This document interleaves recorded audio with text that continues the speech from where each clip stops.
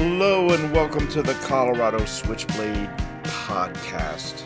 I'm Jason Van Tatenhove, your host, and it's a snowy and storming Friday evening here in Estes Park, Colorado. Today I wanted to tell you the story of an Estes Park local that is right now facing the full blunt force trauma of the Estes Park housing crisis. This past week he was served with eviction papers, not because he's ever been late with rent. In fact, during his entire tenure of his 7 years of renting his apartment here in Estes Park, he has never been late with rent once. He's not being evicted because he has a messy home.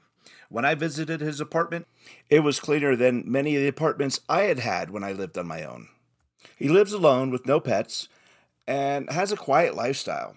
He's been a bartender at one of the major resorts here in town for the past 7 years. So the real question is, why is this seemingly ideal renter and established community member being evicted? To better understand that question, I think we need to go back to the explosive events that took place last December up near the hospital. It was December 16th, and up in the ABC's neighborhood, which for those of you who are not locals to Estes is the Aspen, Birch, Columbine neighborhood near Estes Park Health, the hospital here in town. And that night at approximately 7:30 p.m., residents received emergency alerts to lock their windows and doors and shelter in place, and they requested people keep out of the area if they were not already there. Then at approximately 10:30 p.m., residents in the area reported hearing two loud booming sounds. And shortly after, there was another message telling residents the area was now safe to return. We actually live in that neighborhood, me and my family, and we remember hearing, not only did we get the reverse 911 calls telling us to shelter in place, and that was scary enough as it was, other than just being a few blocks over. But we actually felt the percussion grenades, flashbangs, whatever it is they were using to enter the house. It came through our walls and our windows. So, and the story behind that is there was, at 7:30 earlier in the evening, Estes Park police received a credible tip that a suspect wanted on several outstanding warrants from Estes Park and other jurisdictions across the state was located at a residence in that apartment building that the gentleman we're talking to tonight lived in. He actually was just on the lower floor and the unit opposite the one that the police raided. And they did this to make contact with suspect Shane Root, who's age 32 of Estes Park. Root barricaded himself inside the residence while Estes Park police secured the perimeter and attempted negotiations. When that failed because of the seriousness of the suspect's charges, they called upon the Larimer County All Hazards Crisis Response Team, which is kind of a multi-jurisdictional SWAT team. We saw the same SWAT team used back when Captain Rose had his incident and subsequent suicide. So Root was wanted on 8 active warrants from Estes Park and other Colorado agencies, including assault in the second degree, strangulation in relation to domestic violence, vehicular eluding, felony menacing, possession of weapons by a previous offender, assault, reckless driving, and reckless endangerment. Root was also issued a summons for failure to leave the premises. Now, I should note that the charges are allegations, and the suspect is considered innocent until proven guilty in a court of law. The District Attorney's Office for the 8th Judicial District is now responsible for the case. So now let's just go ahead and jump into the interview. It's with a gentleman named Samuel Molina, who's 52 years old. He goes by Sam, and he's lived in Colorado for about 20 years. The last 10 of which he's lived in Estes Park. He's a bartender at the Dunraven at the Estes Park Hotel that he's worked in that job for the last 7 years. And I'd like to just let him tell the story in his own words. So let's go ahead and start that interview up. And so in your own words, describe what happened. Before we get into that, tell me about your history here in Estes Park, what brought you to town, how long you've been here, how long you've been at this residence specifically, and the type of work you do.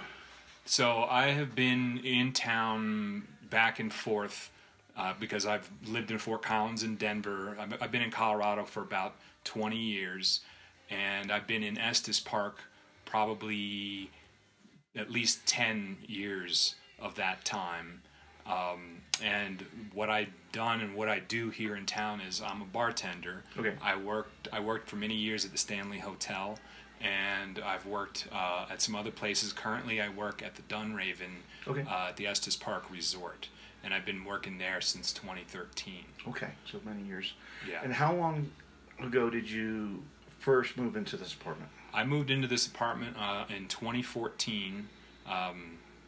And it was managed by a different property management company than it was managed that's currently managing it. So it was Range Property that was managing the property. They run it on behalf of a gentleman that lives in Chicago, Illinois. His name is Nick Stanitz. They have his business in Chicago is building and developing like residential homes, and so he has a company manage his property here. Well, after 2 years with Range, I think they closed their business. They shut down. And so Ponderosa Realty took over, and they've been managing the property ever since. And when did they take over? I believe it was, I have all the papers, but I believe it was 2016. Okay.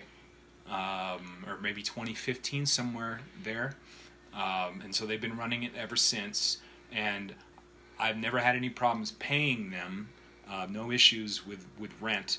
I have had, they're not a very responsive company, I guess is the best way I can put it. So they have been rather combative ever since they took over the property. And there were some issues with flooding. This building has flooded, I think, 3 times since the flood, or including the flood of 2013.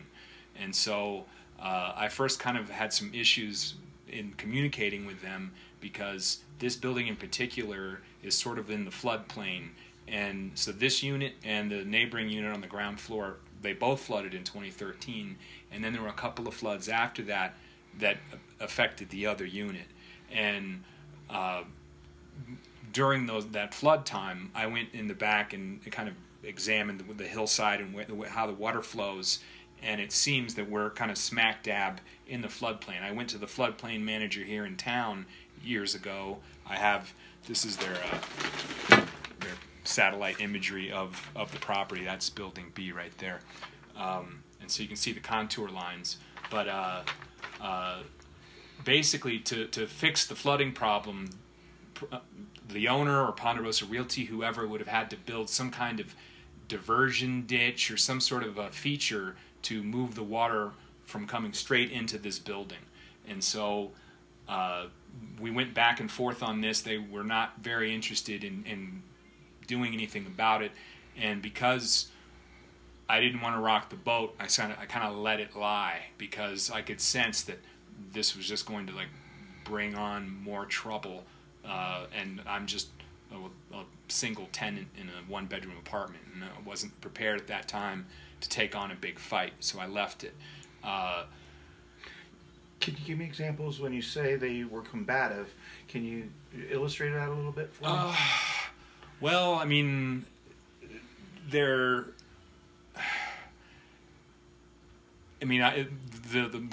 most recent communications have been the ones that are fresh in my mind. Right.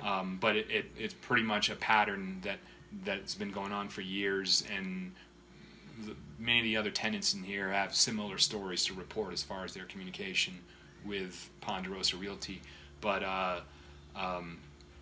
leading up to the events of December 16th with the Shane Root arrest, I had to contact them numerous times, and I don't want to be the bother, but I feel like I need to speak up, otherwise things just seem to deteriorate. So a few months ago, this neighboring unit, which is currently occupied, was abandoned by the previous tenant. And when they came in to redo the floors and paint it and fix it, whatever they did, their workers must have stayed here overnight while they were working on it during the day, and there were like big garbage bags I took photos of that were ripped apart by animals, refuse all over the yard. When I spoke to them about that, they didn't really want to hear about it. And when I spoke about, I called in, I guess, November 18th, I called them about this unmarked car where a gentleman was eating, sleeping, and using the laundry machines, and I kind of have reason to believe that was the guy, Shane Root. But and I'm trying to find that out now through some information I'm getting from the district court in Fort Collins. But Glenn, when I spoke to Glenn, he said, "Why don't you get their license plates?" And I'm like, "Well, I can't because there aren't license plates on the car, and this is really suspicious." And then he said, "Why don't you call the police?" And I'm like, "I'm not the manager of this property. Like, I'm reporting it to you because that's where I'm supposed to go before I pull in the police." But it wasn't so nicely worded, right, shall we say, in the moment. Right. And so there was a mattress that was abandoned by the garbage dumpster that kind of sat on the property for 3 months. It kind of moved. I don't know what was going on with it, but it wasn't addressed.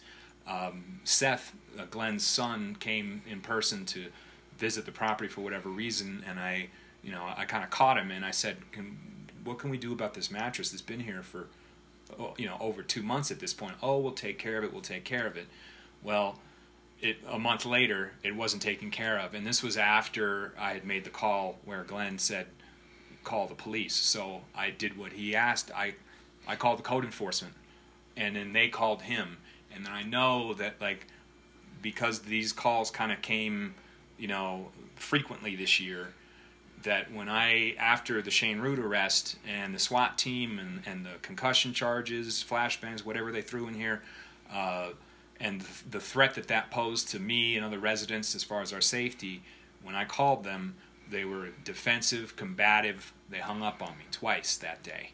So bring us to that day. You just describe what your experience was with that interaction that happened with the SWAT team and the police. So that was in the evening. I was here, we're just watching TV, finishing my dinner. It was around 10 in the evening, thereabouts, and I started hearing shouting and dogs barking and yelling, and I didn't know what it was at first. And so I took a peek out there, and I'm like, "Oh, okay, there's police here, and they're going upstairs because there's somebody they're after." And I recalled that there had been this sort of all-points bulletin about Shane Root, the week before all this went down. So I kind of just stayed here in my place. I was, like I said, watching TV and hoping that it would be resolved, quickly. And after about 15 minutes of constant yelling and Estes Park police, "Put your hands up," an Estes Park police officer knocked on my door, asked me to vacate for the time being while they attended to their arrest. And I got in my car and I drove across the road to the hospital, that upper parking lot, and just waited and observed what was going on. And that's when I saw, like, the couple dozen police cars, the SWAT vehicle. They had like high intensity lights shining on the building. I believe it was the third floor on this side here, that unit. And so I just kind of waited. I had binoculars, so I could kind of look at things a little more closely from my car. And they dropped the first concussion charge, which was sudden and shocking and louder than I thought it would be. And I'm like, "Oh, okay, they've just set something off in there." Another few minutes passed, and then there was another one, which maybe was as loud, but because I'd heard the first one, I wasn't startled by it. So it had a little different effect. Well, I can tell you, I heard it over on Birch Street, both of them. Mm-hmm. So. Yeah, no, it was quite loud and startling. And after that, I saw a group of police come out with an individual, and they went to one of the Estes Park police cars and put him in, and then finally I got back. I turned my car back on and drove back down. There was a policeman here. I said, "Is everyone okay? Can we come back in now?" And he said, "Yeah, it's taken care of." And that was the end of it for that night. And then the following day around noon, I called Ponderosa Realty to inquire about it, and that's when they told me they didn't even know anything about it. And then it seemed like, one, they didn't know anything about it, and two, they weren't really very concerned about it. And at this point, the conversation got more heated, if you will, between myself and Seth, who was the one I was speaking to on the phone that day. And he pretty much said, "We've got nothing to do with it, and that's just too bad." And I'm trying to talk about, luckily nothing happened, but this is a safety issue, and I've been forced to make all these calls leading up to now, and now this happens, and I'm very unhappy and scared now. And he's like, "No, well, that's not on us, and you can't blame us." And we just started kind of going back and forth, and then he hung up on me. I called back, and then I spoke to another representative. His name is Chris, and it was pretty much the same conversation, just with a different person. And at that point, I left that. I didn't go any further communicating with them because it seemed pointless. And and they actually Chris used the word low priority when I was talking about my concerns going on with what happened the night before. And what were your concerns? That he had gained entrance to the apartment? Was he being did someone let him stay there? Was he on a lease? What were the concerns? Well, my best understanding is his mother lived in the unit where he kind of barricaded himself in. So she has a lease or some sort of deal with Ponderosa Realty to be staying here. I don't know the details of that, but so she was sort of harboring him or giving him shelter. I don't know. I mean, if that's his mother, I understand that that's probably something she would do. My concern was that I called about a suspicious person a month before this. I've had to call. I mean, the upkeep of the property seems substandard, and so I'm concerned that they're not taking care of the property, and they're writing up leases with people that are probably, question marks, I guess. And so that specifically was my concern. And I'm just like, if this is how the property is going to be run, I mean, how am I supposed to feel safe, and how are the other residents supposed to feel safe? There was no response to that. So that's how I was trying to express myself. And of course, like I said, it got heated, and there was interruptions and things like that. So it kind of became gibberish towards the end of the phone call, because no one's getting a word in edgewise. I don't like being interrupted. I'm sure they don't like being interrupted, and it just escalated as far as the negativity in the conversation. Okay. And how long did you see this vehicle that you suspect he was in during that period of time? I saw it for, how it all started was I didn't even notice it at first, but my upstairs neighbor, there's a couple that lives above me, and the young lady, her name is Mina, she knocked on my door and said, "Have you noticed this vehicle that's kind of lurking about?" And I said, "No, but I'll check it out." And so I checked out front, and I'm like, "Oh, well, there it is." And that's a vehicle. And I'm like, "There's no license plates." And what type of vehicle was it? To the best of my recollection, it was a blue Honda that did not have license plates on the front or back. And I saw the gentleman in the car, and there was like food and things like up on the dash, like you're eating in your car, or hanging out in your car, sleeping in your car. And I had noticed that someone had been going back and forth to the laundry machines, and it seemed off. So I saw it there, and then he started moving his car. He wouldn't park it in the same spot like indefinitely. He would move it to the back parking lot, or then he'd move it back to the front parking lot. So I saw him every day or every few days. Like every day for like 3 days that I saw it. And then when I called Glenn at Ponderosa Realty to report this, and he said his response was call the police, which I didn't do. The day after that, I didn't see the vehicle again. Okay. But you intended to call the police after that? Well, I wasn't sure. Well, I mean, I may have if I had seen the vehicle remain there.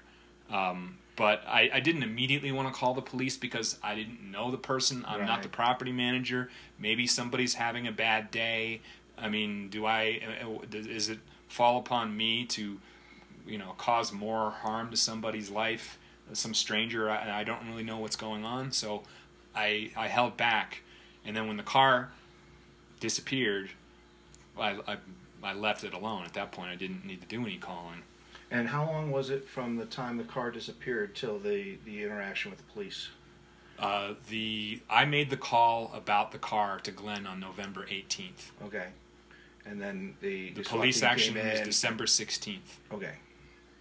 So, about a month. About a month. And we'd heard, I mean, I think that APB or whatever you want to call it came out a week or two before it was like a week. The arrest. So, I mean, again, I'm not exactly sure that was Shane Root in that blue Honda, but it seems striking that like this activity was going on, and then all of a sudden there was a concern, and his mother lived. I'm not sure if she's still here in the building now, but lived on the third floor unit.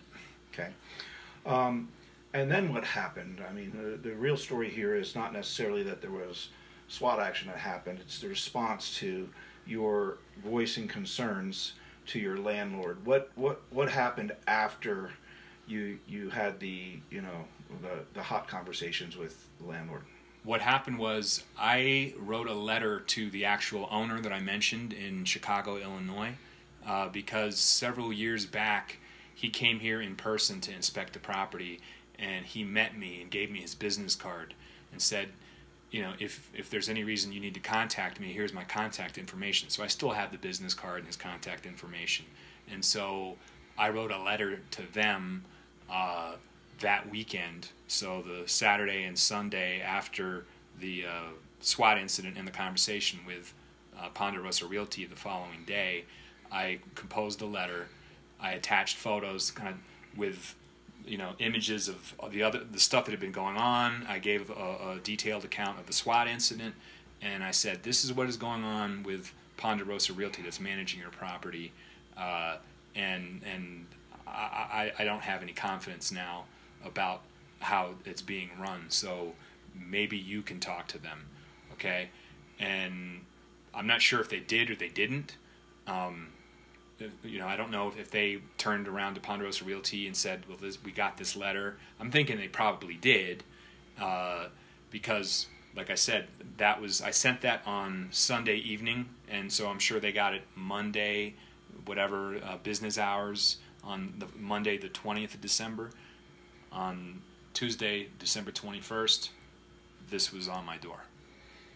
And this is a notice to quit. Yes. Which basically is a landlord not necessarily evicting you, but saying we no longer want to continue a lease agreement, basically. Yeah, and because it's on a month-to-month lease, they have a lot more leeway as far as kind of getting people out of properties. So this is... And did they give you any... I mean, this doesn't seem to have any explanation as to why. Did they give you any explanation as to why? They have never said any reason why. They said...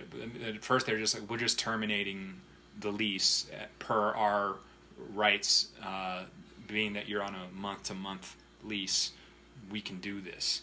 And so I wrote them... I ended up then turning around and having to write them a letter regarding this, going, I'm in good standing, I've never missed any rent, there's no reason, no warning, no communication, so, and it seems rather interesting that this came out so quickly after I had to communicate with you about the SWAT team incident, which for me, I mean, in the moment, I'm like, if bullets come through these thin walls, I don't know. Like, no one knows where these bullets will go. Well, anyone who was up on the ABCs that night, we were all thinking that. You know, I have children at my house. Yeah. I know I was wondering, you know, where exactly this is happening. And, you know, when the reverse 911 came out that we need to shelter in place and no one's coming in the neighborhood, you worry about things like that. Exactly. And, you know, especially with children and just in general. And then being a couple blocks over, you know, we still were able to clearly hear the concussion grenades that went off and the booms and such. So I think that's a legitimate worry. And they never have responded. Did they respond to that letter at all? They didn't respond to the letter. They just, I went into the office in person with a rent check. That's the rent check right there, for February's rent. And said, and I asked him, is there any way we can amicably resolve this? And the answer for the rent and for an amicable resolution was no.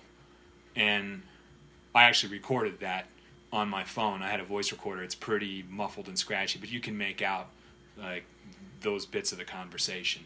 So they, I mean, I don't exactly know why it's a priority for them now to get me out.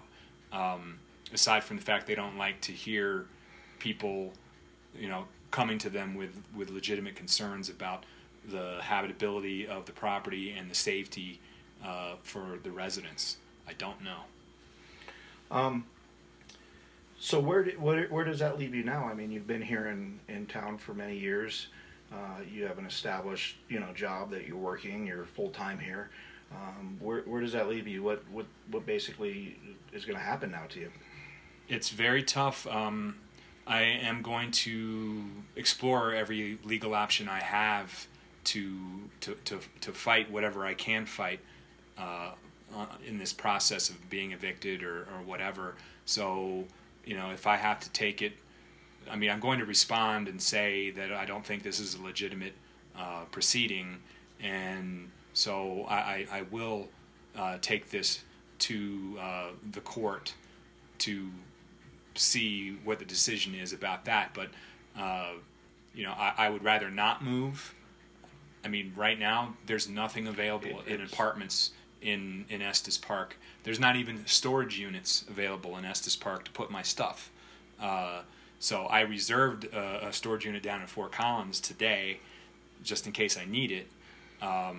So I'd have to move all the stuff all the way down the valley because there's no place to keep it up here. And I have no idea, you know, if and when there's going to be availability for apartments. And I do know that, I mean, I'm sure if something does come up, I'll have to pay more than I pay here. And I mean, if that's the case, you know, I'll have to live with that.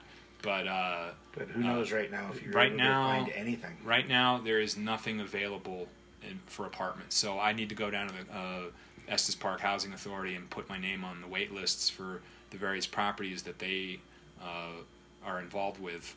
So, I mean, that's where it is. I mean, I'm going to keep working here. I'm not quitting my job. And I have lived and worked here. I know a lot of people here in town. And so I have talked to my realtor friends and to see if they hear or find out about any, you know, apartments or anything. So, yeah, I mean, that's the case. I mean, I would prefer to stay here. In the letter that I wrote them, I said, you know, if kicking me out in the middle of winter, in the middle of COVID, like with no warning, no reason given, is not acceptable to me. Like, I don't know why I would just walk away and go, okay, you know, that's what you said, and I guess I'll just do what you tell me to do. So, you know, I would be, if I could get a 12-month lease and if the rent has to go up in line with kind of how prices are in the market now, I understand I would do that. But failing that, I will file a suit of my own saying that this is all a breach of, as they say, warranty of habitability, which is the terminology used as far as tenant-landlord issues in the research that I've done so far, to deal with this. And so I'll file suit for damages for anything I possibly can. Okay, folks, that was the original interview that I did with Sam. I was able to catch up with him on Thursday just to see where things are progressing. I also reached out to the property management company via email and wanted to see if they wanted to give a statement and just tell their own side of the story. They sent me back an email stating that they did not have permission to speak on it, which I forwarded to Sam, and he went ahead and forwarded back to them that they had permission to speak about it with me, but at that point they had just taken some other legal action. So the response we got back after that was that because it is a legal matter now, that they would not be commenting. So I did try to reach out and get their side of the story. Every story has two sides, and I always try to give both sides the same opportunity and venue to talk about this. And in the article itself that accompanies this podcast, you will see that there are pictures that Sam has furnished for me, which talk about just kind of the state of the apartment property, where there was bags of trash that had been ripped open and spread all over. He had found some hypodermic needles right outside his window. There had been flooding issues and a lot of issues with abandoned furniture. So, to encapsulate all this, Sam feels that because he had complained about the state of the property and the upkeep, and then, the icing on the cake was that he had, reached out about this person lurking in their car and around the property that turned out to be a very wanted and dangerous individual that the SWAT team had to be called in to remove from the property. But because he was vocal and made these complaints, he feels that that's the reason why he's being evicted during the wintertime, when we're in the middle of a housing crisis, and when we're still in the thralls of a global pandemic. Granted, it's getting better on the COVID side, thankfully. So, but we did have a chance to catch up with Sam. So here's a quick update as to what's happening now. Okay, so as it stands today, I received an official eviction notice on the evening, on Monday evening, this past Monday. And the date on the notice for a court appearance is Friday, February 18th at 8:15 in Fort Collins, the courthouse. There I have to present an answer, or the court or the judge could enter a default judgment in favor of the landlord's eviction notice and have me out of there, I guess, 48 hours. Ponderosa Realty is taking the position that even though I've lived in this apartment for 7+ years without ever missing any rent payments or being late, that now that I'm on a month-to-month, I'm not entitled to that 91-day period that I would have been entitled to had the lease been a 12-month lease. A week after the date on the notice to quit had passed, which was January 31st, which was I guess the prior Monday. They waited a week, and then this past Monday in the evening, when I got home from my yoga class, there was an eviction notice attached to my door. And so I opened up the envelope, and it has all sorts of legal documents and a copy of the 12-month lease that I initially signed with Ponderosa Realty.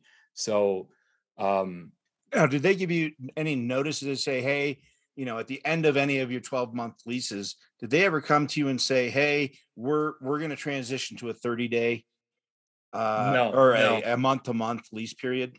No, they did not send me any communication saying, like, offering to agree to another 12-month lease term period. It just converted, and I mean that's somewhat negligence on my part, because I mean, had I pursued that, maybe we'd be having a different conversation. But it switched to a month to month without any sort of letter formally saying you're now on a month to month agreement.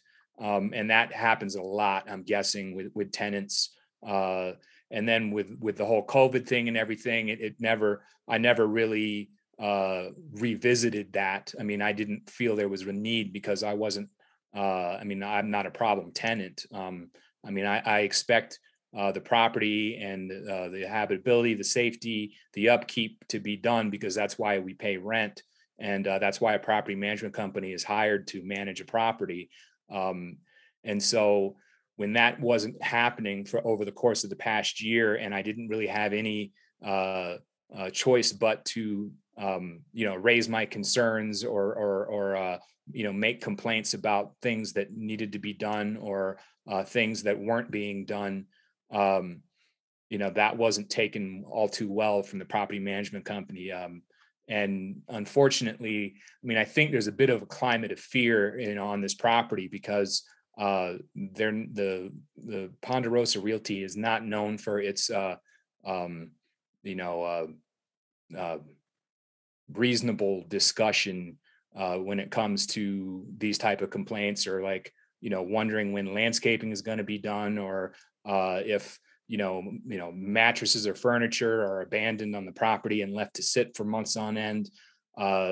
And so I'm not so shy in retiring when it comes to that. So I, of course, would feel at some point, and I would give them time to see if it would get done without having to make that call, that things wouldn't get done, and then I wouldn't have any other choice. So, right. So a lot of other people, I think, are in the same boat, similar boat, but they don't say anything because they don't want to be retaliated against, which is completely understandable. There are families, families with kids, etc. So obviously they're trying to walk a fine line there. So for the listeners that are just hearing this, humanize this for us. How does this make you feel? I mean, you've been there for years and years. Where are you at right now? What are you going to do? It's all up in the air. I mean, I have to hope for the best and prepare for the worst. I mean, it's after 7 years of living here and doing my part as far as paying my rent and keeping this apartment in good condition, etc. It's a slap in the face. Okay, folks. Well, that's it for this interview. I thought this was an interesting story because it really illustrates some of the issues that people who rent here in Estes go through. These are people that are part of our community. They are our neighbors, and they're out there working their jobs. It's not like they're just freeloading.